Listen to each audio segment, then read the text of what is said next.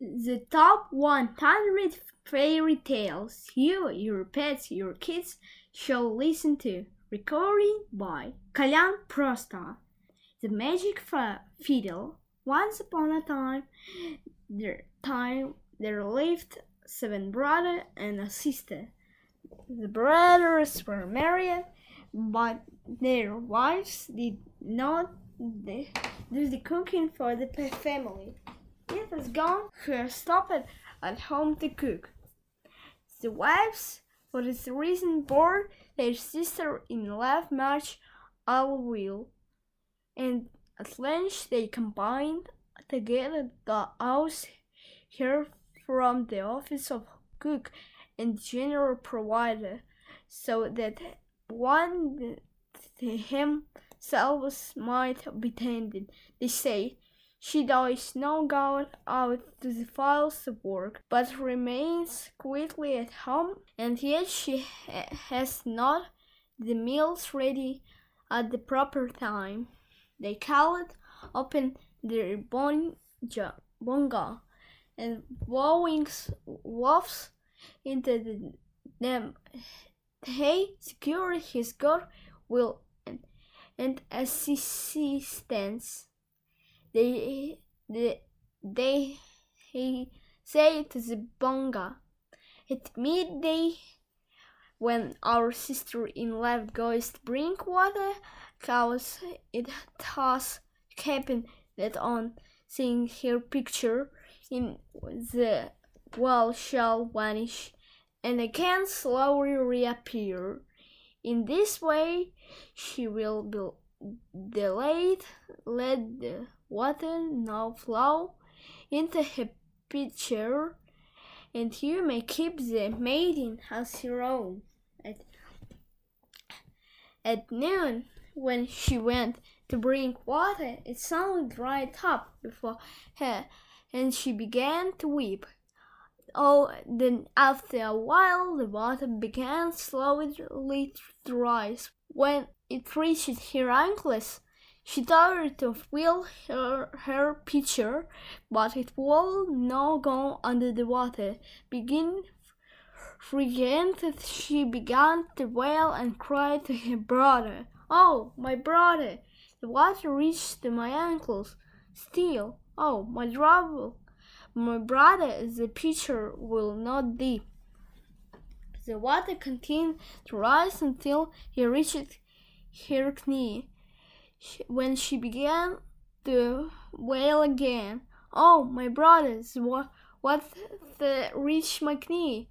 Still, oh, my brother, the pitcher will not dip." The water continued to rise, and when it reached her waist, she cried again, "Oh, my brother, the water reached to my waist. Still, oh, my brother, the pitcher will not dip."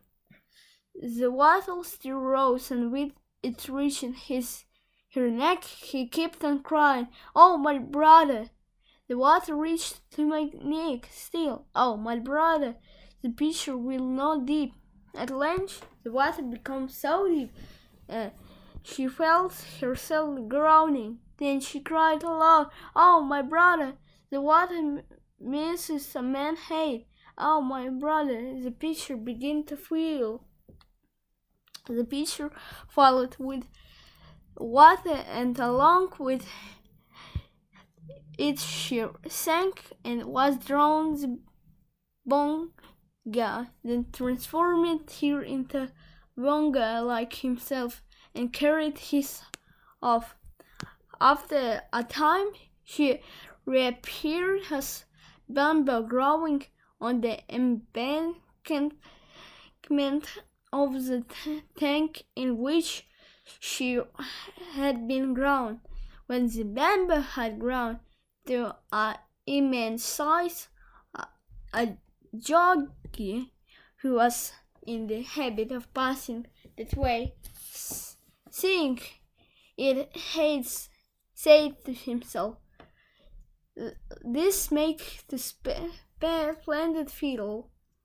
So one day he brought an axe to cut it down, but the when he was about to begin, the bamboo called out, "Do not cut at the root, cut high up." When he lifted his axe to cut high up the stem, the bamboo cried out, "Do not cut at the root, cut high up." And when he was about to cut high up, it held to him, "Don't cut high up, cut at the root." The Jolly by this time felt sure what Bunga was trying to fry him, so become angry, he cut down the bamboo at the root, and taking it away, made a fiddle of it. The instrument has a superior tone and delish all who hear it. Jolly carried it with him when he went up, beginning and throughout the influence of his sweet music. He returned home every evening with a full wallet. He now and we visited on his rounds the house of the Bunga girl's brother, and the strains of the fiddle affected them greatly. Some of them were moved even to share it and offered to support the Jolly for a whole year if he wouldn't consent to part with his wonderful instrument. The Jolly, however, knew its value and refused to sell it. So happening that the Jolly, some time after, when the house of a village chief, and after playing a tune or two on his fiddle, asked for someone to eat. They offered to buy his fiddle and promised a high price for it, but he refused to sell it, as his fiddle brought him means of livelihood.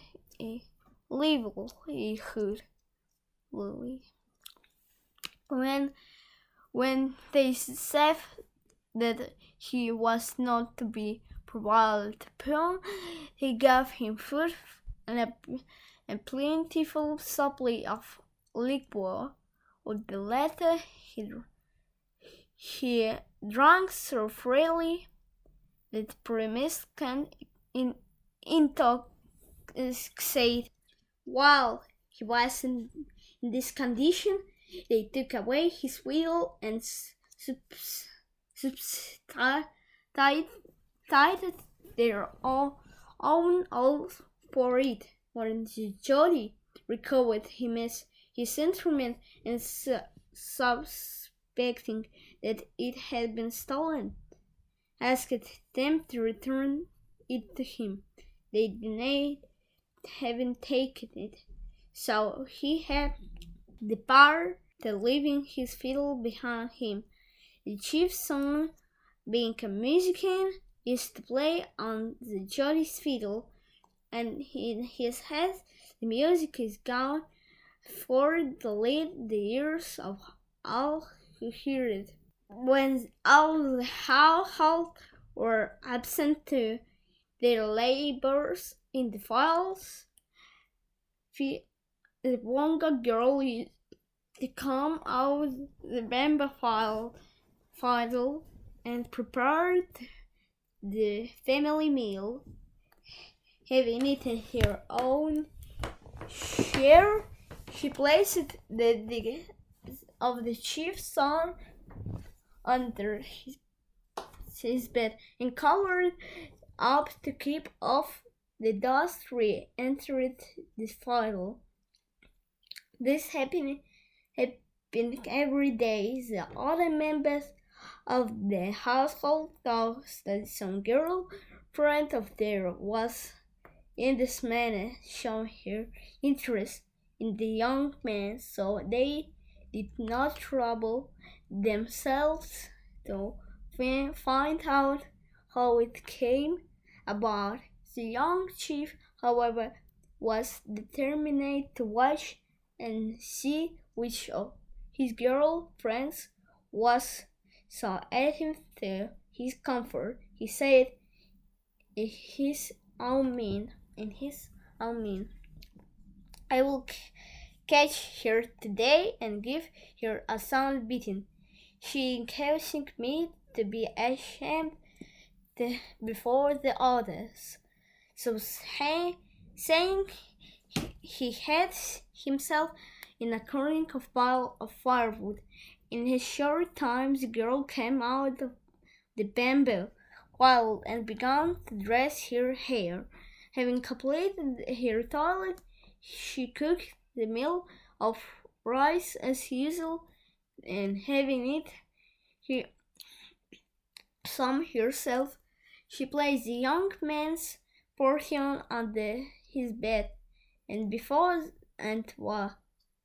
was about to enter the field again when he ran out from his hiding place, caught her in his arms. The Bongo girl exclaimed, Fie, you may be a doing, or might be a heady of some other case with whom I cannot marry. He said, No, but from today you are in I one.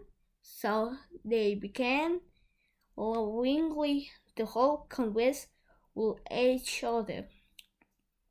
When the others returned home in the evening, they said that she was but a human being and a bonga.